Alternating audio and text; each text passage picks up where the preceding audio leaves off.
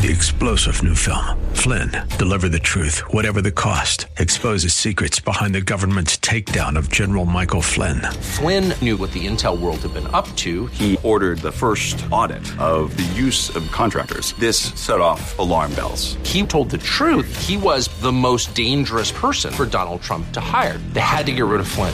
Flynn, Deliver the Truth, Whatever the Cost. Available now. Watch it today. Go to salemnow.com. salemnow.com. Pastor Keith Crosby of Hillside Church. How many times do we see this? Somebody grows up in a Christian home and they speak Christianese. They learn to speak the language. They want to please their parents. They want to please the people around them, and they conform outwardly until they can't conform anymore. And they reveal that they were never saved to start with. They knew about God, but they didn't know God. They may have believed that they believed, but they didn't. And so they walk away from the faith. I can see the promised land, though there's pain within the plan. There is victory in the end. Your love is my battle cry, the answer for all my life. Every giant will fall, the mountains will move, every chain of the past you've broken into.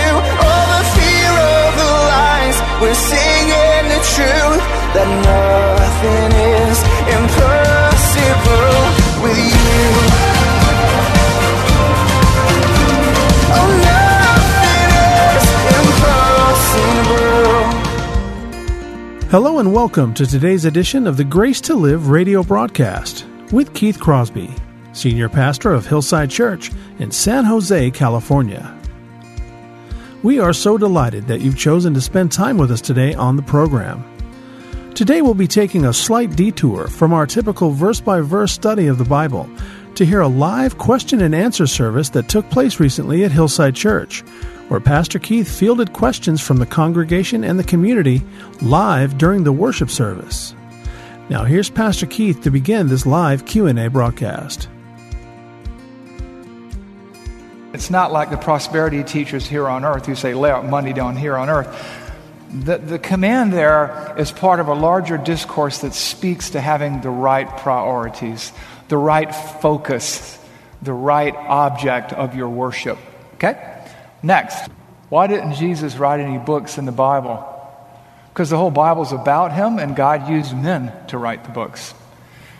God, it says in 1 Peter 1, 20 and 21, maybe to 24, that men were carried by the Holy Spirit, that no prophecy of Scripture is of any personal, private interpretation, isn't the invention of man. The Bible is a book about Jesus. If you think about the Trinity, right, Father, Son, and Holy Spirit, you could say Jesus wrote every book of the Bible, and that those red letters, and you guys have like red letter Bibles, have the words of Jesus in red. The whole Bible should be in red. One God, three persons, Trinity, right? Okay? All right, next. Sometimes I feel as if I don't do enough ministry. I'm older and retired, and during COVID, I've been confined to my home. When you talk about decluttering and refocusing, how might I go about doing this? There's a context to that question. We talked about earlier this year, I did a sermon about, refocusing and reprioritizing your life around the will of God. And sometimes there are things that have to go that get in the way of serving God and doing ministry. And I would point out to this individual, as I have pointed out to many people with small children, we go through seasons of life.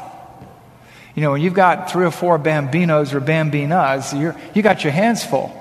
So you might not be able to serve as much as you can when those kids become like, self-maintaining automobile batteries, they feed themselves and all that kind of stuff. And when you get older, if you get, like me, you've got less juice than you had 25 years ago. And then in COVID, and if you're retired on a limited income, maybe you can't make it to church. We have people who are viewing online. But maybe, we email prayer lists. We give opportunities to serve in different ways. There's a lot of ways to serve based on your physical opportunity, your physical proximity, your health, or your season of life. And so sometimes feelings deceive us because we don't feel like we do enough. Well, that's a great sentiment, but maybe between COVID, your age, and everything else, and your infirmity, you're not able to do that. Do not beat yourself up. Now, there are some people who are sitting at home in their pajamas week after week watching church on television pre-COVID. There's the problem. We should be, Hebrews 10:24 and 25, not neglecting the assembling of ourselves together, but we should be finding a way to get together with the people of God to do the work of God. That really comes down to a heart attitude. And when I read that question, I don't think that individual has a bad or a wrong heart attitude. But then that's just me. Okay? Next question. Recently, we have seen fallen ministers. What do we do with Joshua Harris or Ravi Zacharias books? Do we throw them away? Boy, that's a great question. Joshua Harris revealed that he wasn't a Christian. He was going through the motions. He grew up in How many times do we see this? Somebody grows up in a Christian home, and they speak Christianese. They learn to speak the language. They want to please their parents. They want to please the people around them, and they conform outwardly until they can't conform anymore. And they reveal that they were never saved to start with. They knew about God, but they didn't know God. They may have believed that they believed, but they didn't. And so they walk away from the faith. Sometimes our children or our siblings walk away for a season. Maybe they have a dry spell. What Joshua Harris has revealed clearly, and I think in a very gracious way compared to others, is that he's not a believer. And that means he was never a believer. So his books, he's just, I wouldn't be handing them out to anybody. Throw them away. That's your call. I typically don't commend books by people who have gone off the rails, because when you do that, then some undiscerning Christian picks up the book that they wrote after they went off the rails, and it confuses them. Ravi Zacharias is a confounding situation. But I think if you look back through the lens of retrospect at his ministry, he went from arguing from the Bible a lot to more and more arguing from logic. I don't know what to make of him. There are hypocrites in every aspect of our lives, secular and sacred, but I am doubtful that he could have engaged in a pattern of deceit and dishonesty that he appears to have engaged in and really understood the gospel. He might articulate it, but I don't know what to make of it. And unfortunately, his credibility, he's not above reproach. I wouldn't hand his books out to anybody, but that's me. You may sense differently about it. We have principles and preferences in Christianity. Principles are non-negotiables based on the Word of God. Preferences are you say tomato, I say tomato. Not a major theological construct there. But, but that's me. I cannot command or prescribe for you what to do in these two men's case. But I would be very hesitant to hand their material out to anybody at this point in time. Okay?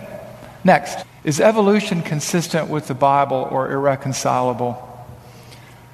No, it's not. It's entirely irreconcilable. Why is that? I'll give you one verse. Romans 5:12. What does it say in Romans 5:12? That death and sin entered the world through one man and spread to all because all sinned. Okay? So death and sin entered the world through Adam. Okay? How does that deal with evolution? This way. One, it's the Word of God.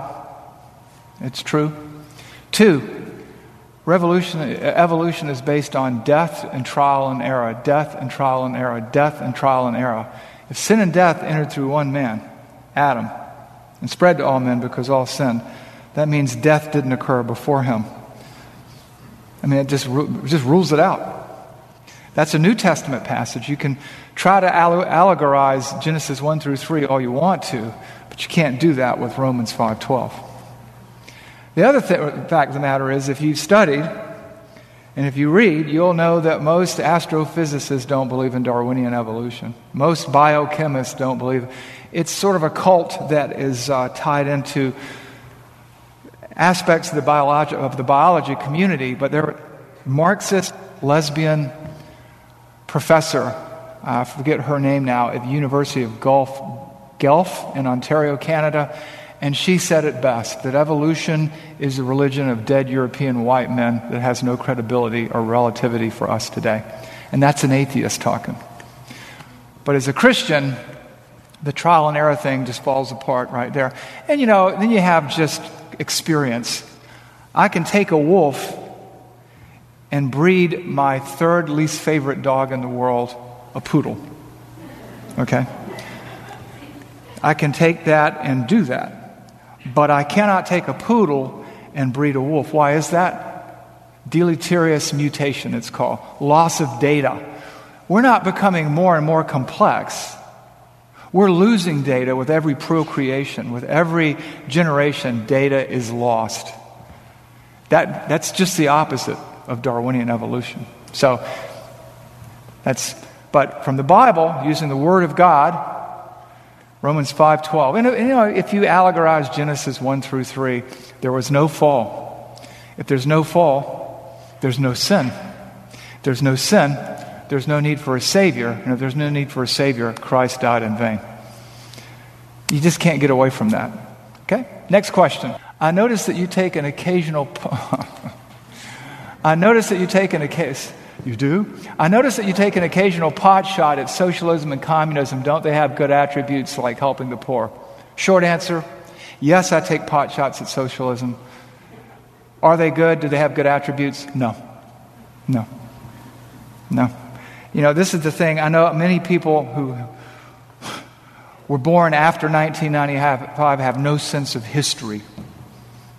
We've tried all this before. Socialism and communism. Communism, so these are human attempts to build their own Tower of Babel, a utopia. It's never worked in all of history. So socialism and communism have this in common, other than the fact that they degrade into genocidal totalitarian governments later on. They seize the control of production, and they diminish private property because they believe in equality of outcomes. Okay, you're going to create equity, which is virtually impossible in this life, on this earth. Then what happens is those who do not conform become marginalized and demonized, and they have to be forced to conform. They become coercive without fail. And eventually, because you can't change human nature, those that won't conform the way you want to, like a virus or an infection, have to be excised or eliminated.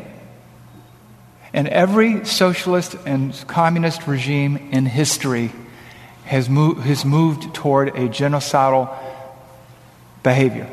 It's just, if you can read. But the fact of the matter is they both are opposed to Christianity. They both are based on atheistic, naturalistic constructs that assume that God isn't. And if you even take the most basic parable of Jesus, the parable of the laborers, they come and he puts this guy to work, and they come and he puts this guy to work. And those are pictures of people coming to Christ at different times.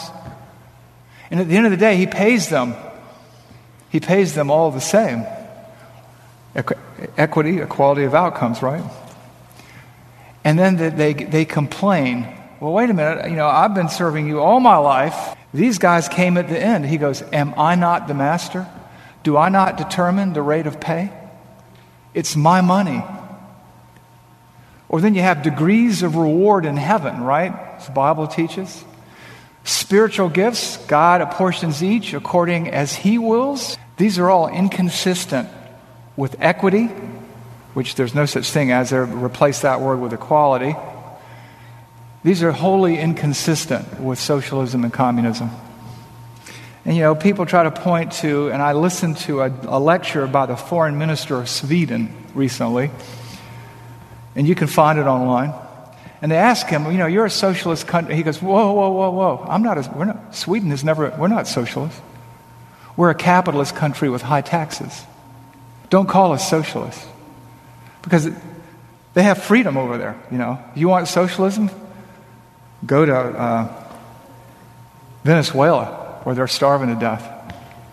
Go to Korea, where they execute you for having a Bible. Look at the Soviet Union putting 45 million people of its population in concentration camps. You want socialism? Go to Nazi Germany in the 30s. National socialism. That's what Nazis. Go to China with their surveillance culture. Go to any of these countries. These are anti-God, anti-Christian philosophies. They are primarily atheistic. And if any good comes out of them, it's because God causes the rain to fall on the good and the evil. It's not to their credit. It's in spite of them. So, that's just me.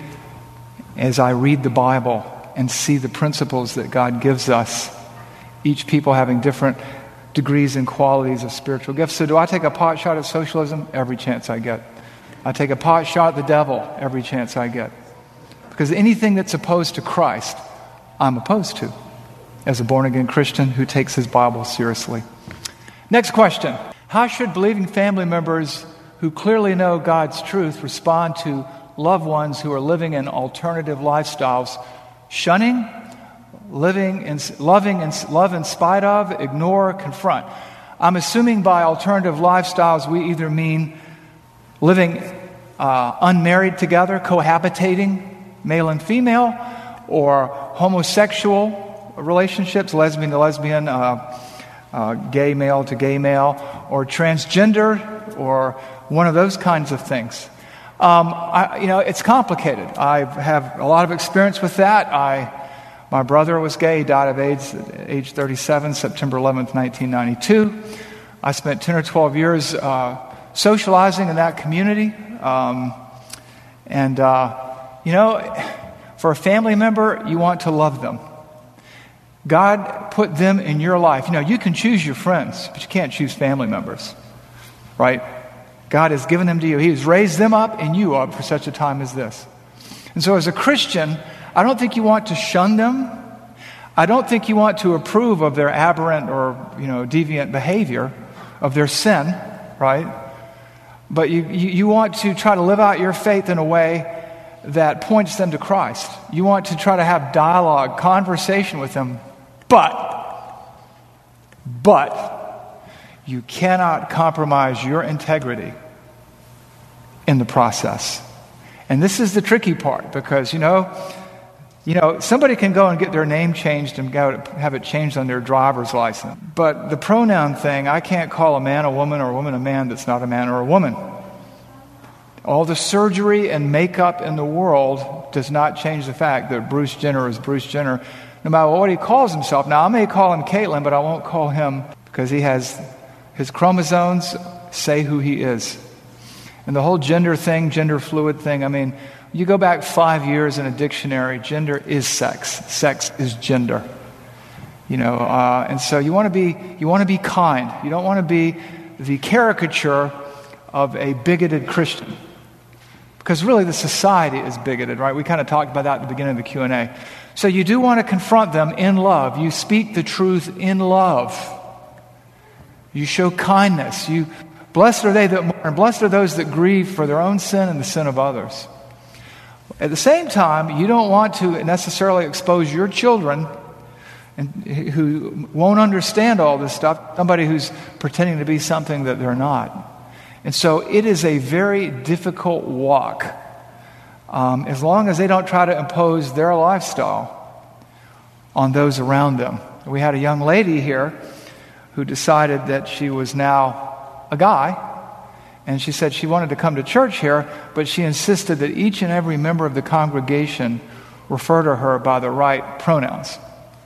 And we're like, number one, even if we were inclined to do that, that would be impossible because there are hundreds of people here who are going to look at you and think that you're a girl. And so we really can't and won't do that. So she goes, well, I won't come to church here. And we're like, well, we're sorry, but that's your decision. So that's kind of it. It's very complicated. There is no easy formula. It requires discernment, prayer, wise counsel, but not compromise. You can't compromise. You know why? Because if you love them, you won't compromise. If you really love them, you'll point them to what is true and not It's like somebody has cancer and they want to pretend they don't have cancer. It's not loving to go along with that charade. It's just not. And so you can't do that. So anyway, that's my short answer. That's a whole sermon series probably, which we probably will do at some point in the time. Next question. Whew, boy. Tell you what. Okay. If in your podcast, let me do it over here. This is easier. In your podcast, don't you think you were too hard on the protesters who gathered in Washington, D.C. on January 6th? They were not all bad. Shouldn't people have the right to protest? There are riots going on in Seattle and Portland. Why did you start the podcast? Well, there's a whole bunch of questions there. Number one, if you listen to the podcast, and I don't know how many of you listen to the podcast. How many of you listen to the podcast? I'll put you on the spot here. Okay. I love you too. No, seriously. So, on the podcast, I condemned the people who broke into the Capitol building. I did not condemn the peaceful protesters. Okay? What they did was they jeopardized the institutions, the reputation, and the credibility of people of goodwill in this country that has always stood systemically and structurally for what is right and good. Just look at the founding documents. Just look at the objective history of the country. But I do condemn the people who rioted. They should be locked up and put in prison, just like the people in Portland. Now, here's the difference. These people did it at the seat of the national government. Okay? That was a dangerous thing, and it endangered our troops, our reputation, our ability to do good around the world, and the stability of the country. The people in Portland and all over the place, Portland and Seattle, they should be locked up too. And what they've done, what they do. I mean, you had 6 killed in Washington, D.C. You've had 271 police officers injured. And I don't know how many people killed around the country in these other kinds of riots. They're both equally sinful, both equally wrong. I do not believe I was unnecessarily harsh. I discriminated, and that's not always a bad word, guys, between the rioters and the protesters. Just like I differentiate between the rioters and the protesters here. But the bottom line is what they did was wrong. And no, they weren't all bad, just the rioters. You had no business trespassing. No business. It's fortunate that more of them weren't killed. These police officers trying to defend themselves. Okay. Why did you start the podcast? Okay, I started the podcast because we were in COVID-19 and there's not enough discipleship we were able to do. So we've been trying to do online discipleship. We've just tried to find ways to reach people and reach the community, and the podcast was a relatively inexpensive way to do that. And so, here we live in America, and our church in the past made the same mistakes most churches make. You say, we're going to do away with the Sunday night service so you can spend more time with your families. And then your kids go this way and you go that way, and we gave up a Sunday night teaching opportunity, much to our shame. And we give up Wednesday night because we want you to spend more time with your family. And so, you're Wednesday night, your kids are at sports or at this or at that or at this or at that. And so, this was just an attempt to kind of take back some redemptive real estate and to provide another opportunity for you to learn and to grow. And so we preach systematically through books of the Bible in this worship service, characteristically. But this way, in the podcast, we can handle topics. All right? So with that, I'm going to wrap it up. Thanks for your questions. This will be online later. Any questions we didn't get to, I will type out answers to, and we'll post somewhere or email them to you. All right? Let's pray. Father, we thank you for this day that you've made, this day that we can rejoice and be glad in. Father, we thank you for your word, which is true, Lord. Sanctify us in truth, Lord. Help us to know the truth, to live the truth, to love the truth, Father. Help us to love you. In Jesus' name, amen.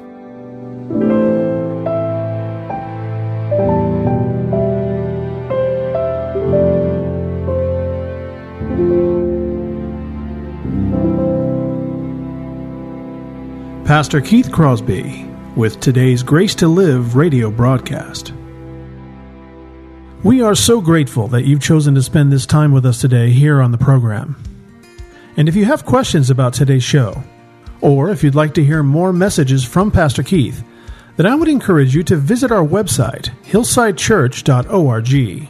There you can listen to past sermons and other content from Pastor Keith just by clicking the Sermon Archive tab. And you can also find links to Pastor Keith's blog, as well as the Out of My Mind podcast. The website is also a great place to connect with us here at Hillside. You can find information on our service times, ministry opportunities, and of course you can browse our calendar of upcoming events. Again, all this and much, much more can be found by visiting our website, hillsidechurch.org. Well, we hope that you'll join us again next time on Grace to Live. But until then, I'm your host, Kevin Reeves, and on behalf of Pastor Keith and everyone here at Hillside Church, it is our prayer that the Lord will richly bless you, and thanks for listening.